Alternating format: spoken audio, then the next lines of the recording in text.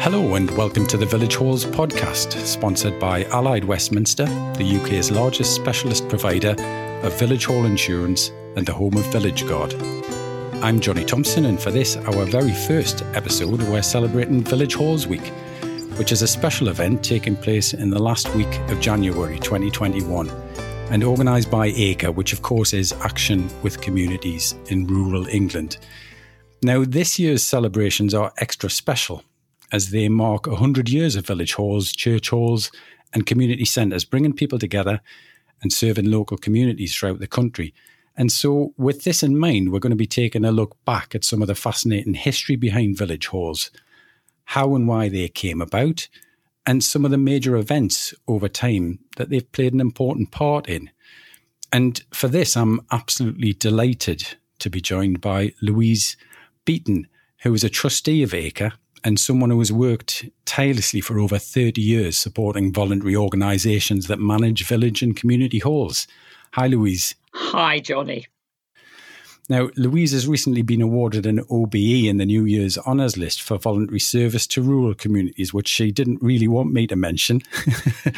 But there you go, I have. So welcome, Louise, and well done.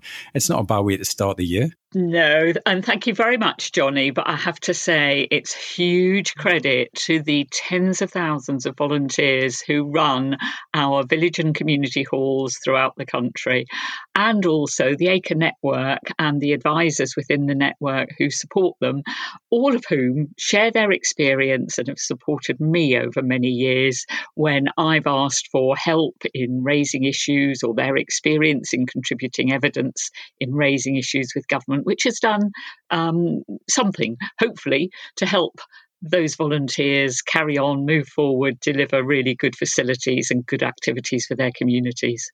Fantastic. Well, congratulations to you all in that case for the award. Now, before we start talking about the history of village halls, Louise, tell me a little bit more about yourself and in particular, kind of what's behind your passion for local communities.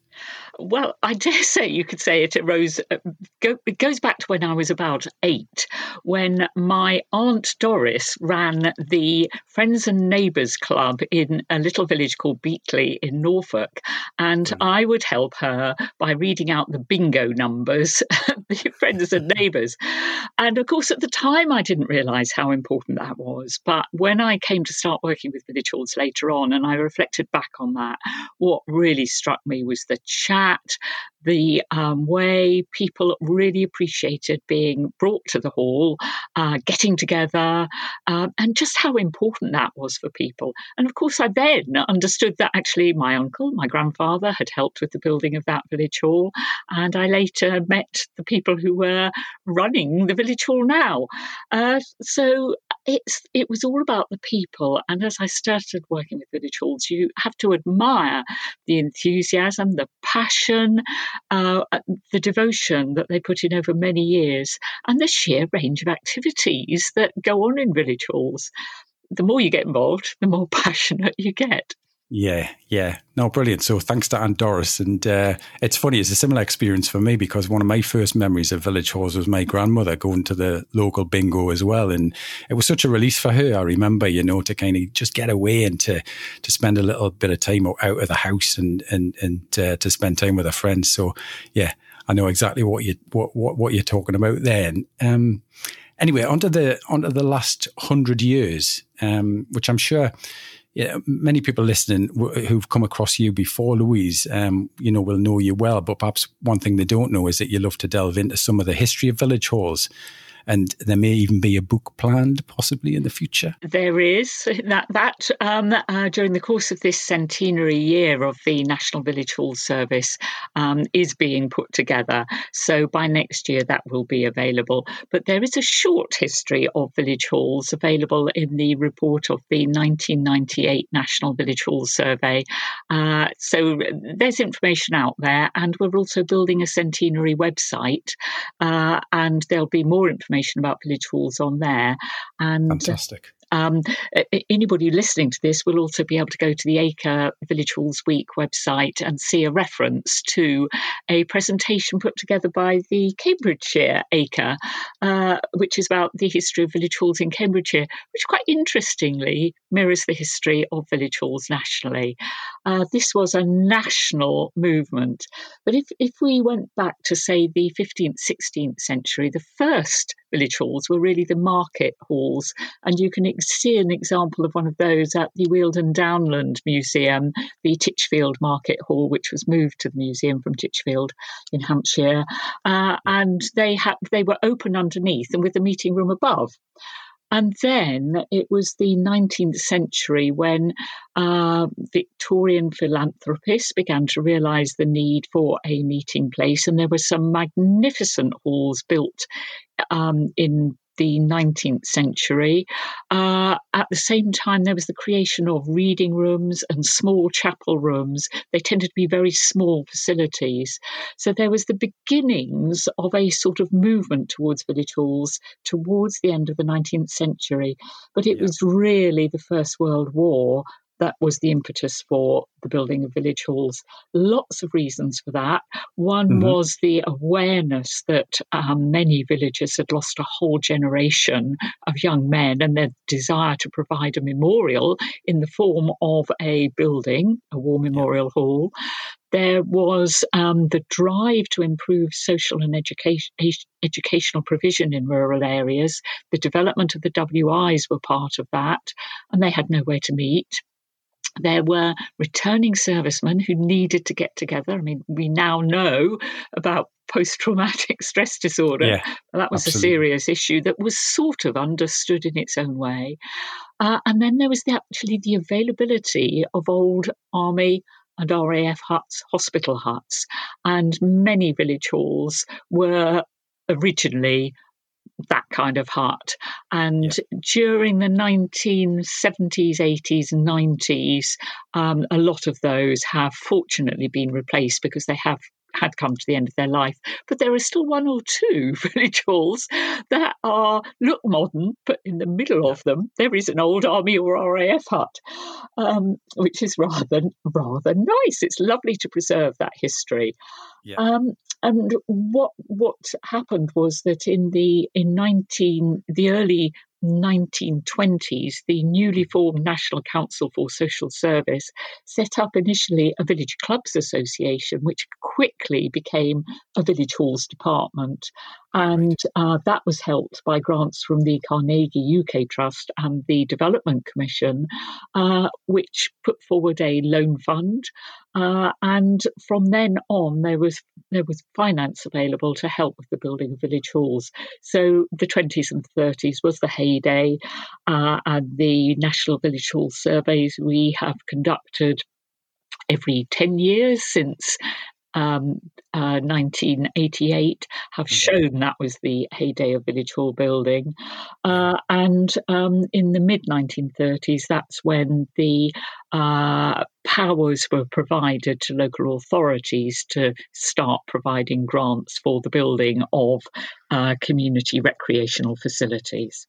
So obviously, in the Second World War, there was a pause in the building of village halls, and right through until 1955, there were not the building materials available. So there were a few temporary village halls built by the National Council of Social Service, but it wasn't until the government introduced a grant scheme in 1955 that really the building of village halls got going again, and the replacement of some halls. And that grant scheme lasted until 1981, when the responsibility was passed over to local authorities with money in the rate support grant. Yeah. Well, I mean, you mentioned the Second World War there, and I guess even though, as you say, the kind of building was paused, I guess the village halls themselves must have played a significant role. I'm showing my age here and thinking back to the good old Dad's Army, and I remember the National Guard, as it was, that was a church hall or a village hall that it was actually set in. And I guess that's just an example, isn't it, of the kind of facility that the village halls provide at moments of real national need. Absolutely. I mean, they were used for jam making by the WI, knitting garments for soldiers. But importantly, obviously, as a source of entertainment when people really needed entertainment. And some played a different part in the war effort. There's a record in a book by Gordon Welchman about the Enigma files of village halls in the Letchworth area of Hertfordshire being used as electrical sub-assembly factories. Wow. Yeah. So you can almost say that the village halls contributed to the winning of the war as well. Absolutely. Yeah. Wow, fantastic. And I guess then you take things through to the swinging 60s and the 70s and things. And I would imagine at that time that the halls became particularly important for younger people as well. That was when kind of the youth movement more came to prominence, wasn't it? And youth clubs and things like that as well. So it's not just about, it's about everybody in the local community, isn't it? It is. And it's quite interesting to look at the way in which use of village halls has changed over the century, which mirrors changes in society very much. So the 60s onwards, you have the development, for example, of mother and toddler groups, preschools, which now are an important part of early years childcare provision. So about a third of village halls now are used by preschools or early years nurseries. You talked about young people, obviously young farmers. They've always been important to young farmers, but the development of youth clubs was important.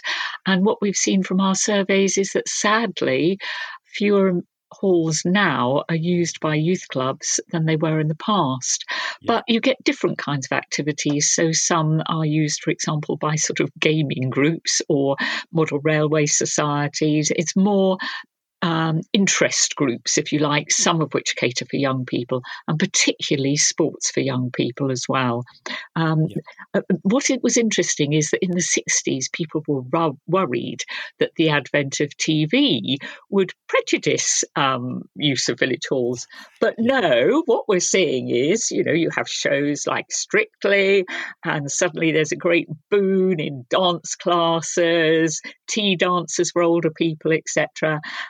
Gareth Malone did his series about the choir, and there's a great burgeoning of community choirs around the country. So actually, it's been good.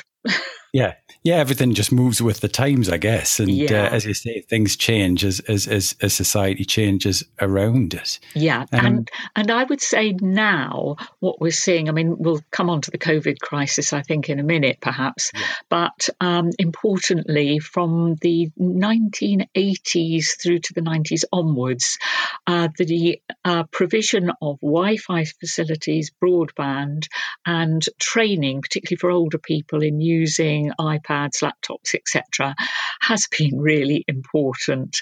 And now we're seeing the benefit now of that with COVID. Yeah, absolutely. Yeah, I was going to bring that up to date, and because it's yet another time of international emergency, of course, as well.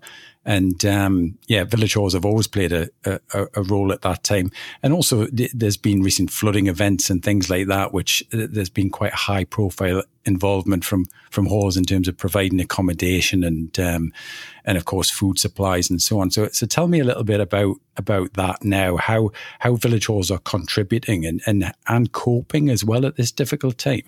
It has been a particularly difficult time for village and community halls throughout the country, and I pay huge credit, massive tribute to all the volunteers who've had to cope with the changing regulations, the starting up of activities, the closing down again of different kinds of activities, and the need to keep them clean and COVID secure all the time. And frankly, without the government grants to support them, this would potentially have been the death knell for some of the facilities, and particularly those that operate often on a sort of financial knife edge, relying on fundraising, which hasn't been able to happen. So they have been doing very well. As you say, most village halls at some time or another have been used for some kind of emergency, whether it be flooding or snow or road disasters or whatever. But they do play that important role. with the COVID situation, many of them have actually been able to stay open for things like preschools, food banks, medical type provision, delivery of medical supplies. Some have actually had some slightly diverse uses, being used by local sewing groups, people to get together to manufacture PPE. Some have been used for training of healthcare workers because they provide a bigger training space. Some have been used by local businesses as packing facilities so that their staff can socially distance safely. So, there's been a slightly diverse use of village halls. They have played a part, and many have stayed open for certain activities. But the two difficult things I would say have been that the loss of things like dancers, wedding receptions, plays, concerts, all that kind of activity, film shows, which bring people together, which are a really important source of income for them.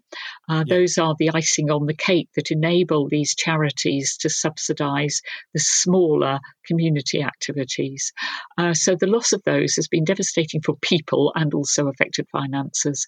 But also it's things like the coffee mornings, the lunch clubs, the craft groups, the activities that tend to be attended by older people, those who are on their own, now isolated. And that, I think, is a significant problem for individuals.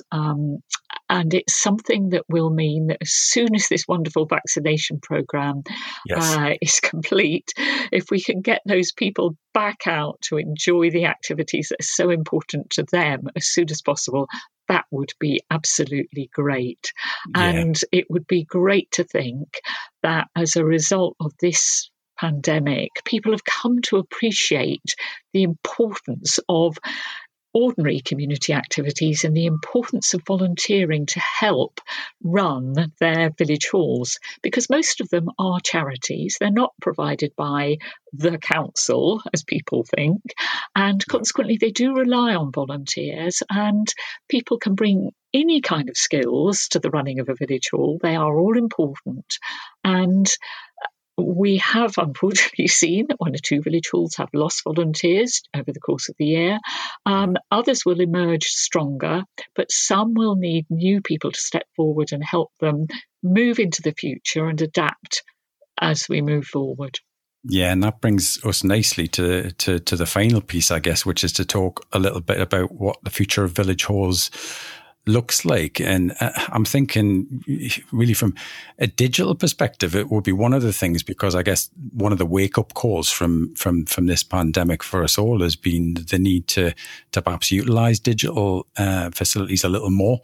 And also that would be an important way of engaging young people, perhaps, as well, as we talked earlier, that's slightly diminished over the years. And there's environmental issues as well. So talk me through a little bit of that, Louise. Yeah, I think on the digital side, we're very keen to make sure that more and more halls are digitally connected, and that way young people can use them and will use them more, which is important. But it's important for everything. You know, if you are marketing the village hall, for example, or simply holding a wedding reception in a village hall, you know, the guests want to be able to take a photograph, put it on Facebook, and get it out there instantly to all their friends. So, it makes sense for everybody, but it's very important for people who work from village halls.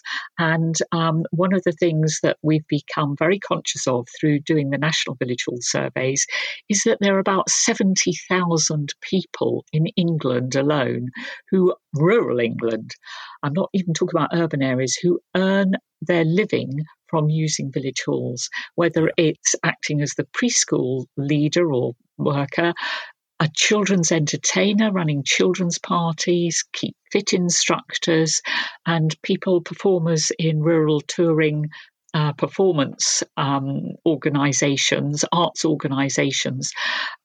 There are so many people who need to get back into village halls to earn their living and who use IT in doing so, that makes IT connectivity very, very important.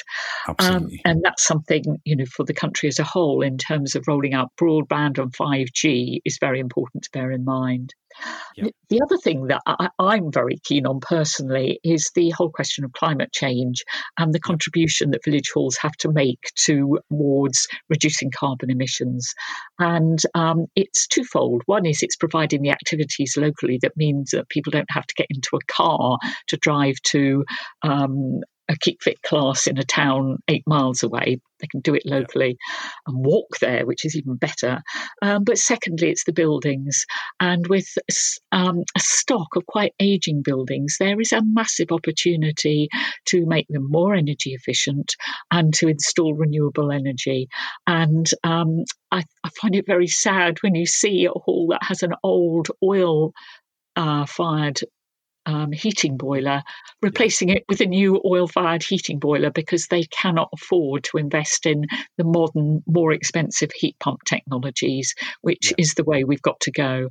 So we need more investment in that environmental renewal of village halls. And halls that have been able to do it are so proud of what they've done. And that has really engaged younger people too, which is brilliant. Yeah.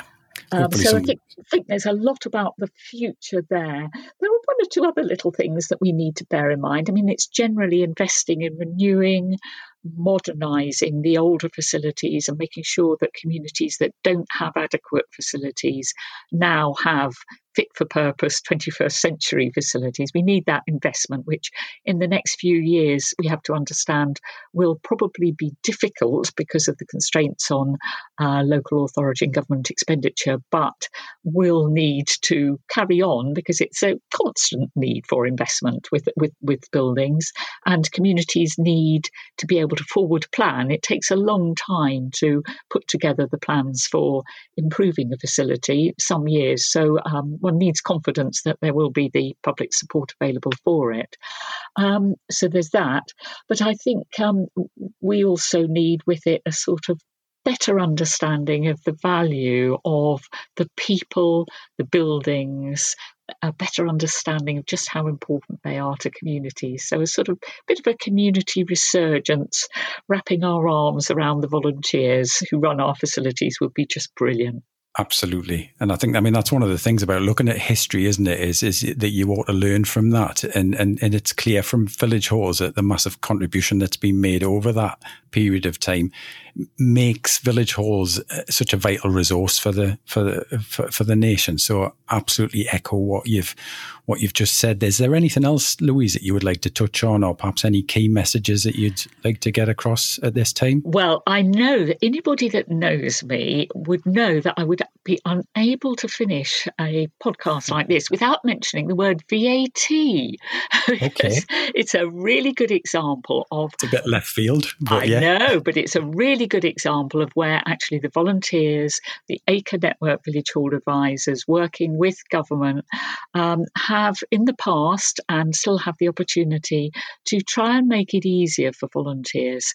And that's because we still have a problem with 20% VAT being charged on village hall improvements, which falls on fundraising by volunteers. So one of my private ambitions is to try and address that in the forthcoming years. Fantastic. Okay. And it has been really excellent to work with DEFRA in delivering their Village Hall Improvement Grant Fund in recent years, which has done a great deal to improve village halls so that they are both environmentally friendly and IT connected and delivering for their communities. Well, wonderful. Thank you so much for your fascinating insight, Louise. I think the thing you've really highlighted for me is just how critical village halls have been over the years and still are today, of course, not just to local communities that they serve, but to the entire nation, really. And we have to keep working together, preserve all of this for the future. So thank you so much for your contribution today. Really appreciate your time, Louise. Well, Johnny, may I thank you very much indeed, and also Allied Westminster for very kindly hosting this session. And I would just like to say that because village halls were largely provided in the 20s and 30s, they'll be coming up to their own centenary soon.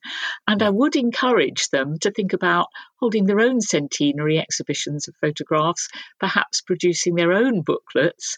And there's a lovely booklet called The Walls Have Talked, produced by Lurgashall Village Hall in Sussex, where I live, which is referred to on the Acre website as an example.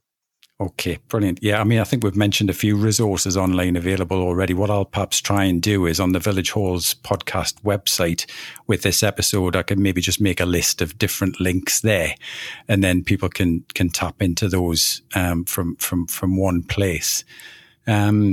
I'd also like to thank Acre really for organising a terrific week of celebrations, Louise. Things have been a bit different this year, of course, delivering and supporting various events online, including this one. So please, I mean, if you haven't done so already, visit acre.org.uk and click through to the Village Halls Week page to find out a bit more. I'd also like to mention a new blog article, which you can find on the Acre website by Deborah Clark, who is Rural Evidence Manager there. And it really just sums up this special week. So please take a look at that. Other than that, I'd like to thank Louise once again for her time today. And of course, as she mentioned, to our sponsor and specialist insurance provider, Allied Westminster, whose services you can discover more about at www.villagegod.com. There's also a great article there actually covering 100 years of village halls by Jen Hazelton on the Village God website, which you may wish to have a look at too. As I say, I'll provide a list of all of these links on the Village Halls podcast website. So, you've been listening to the Village Halls podcast, a brand new and unique listening community for Britain's village, church and community halls, and anyone interested in the vital community services they provide. We'll be back soon with another episode, so please visit www.thevillagehallspodcast.com to subscribe, sign up for updates, link through to our social media pages and to find out more. But until the next time, goodbye for now.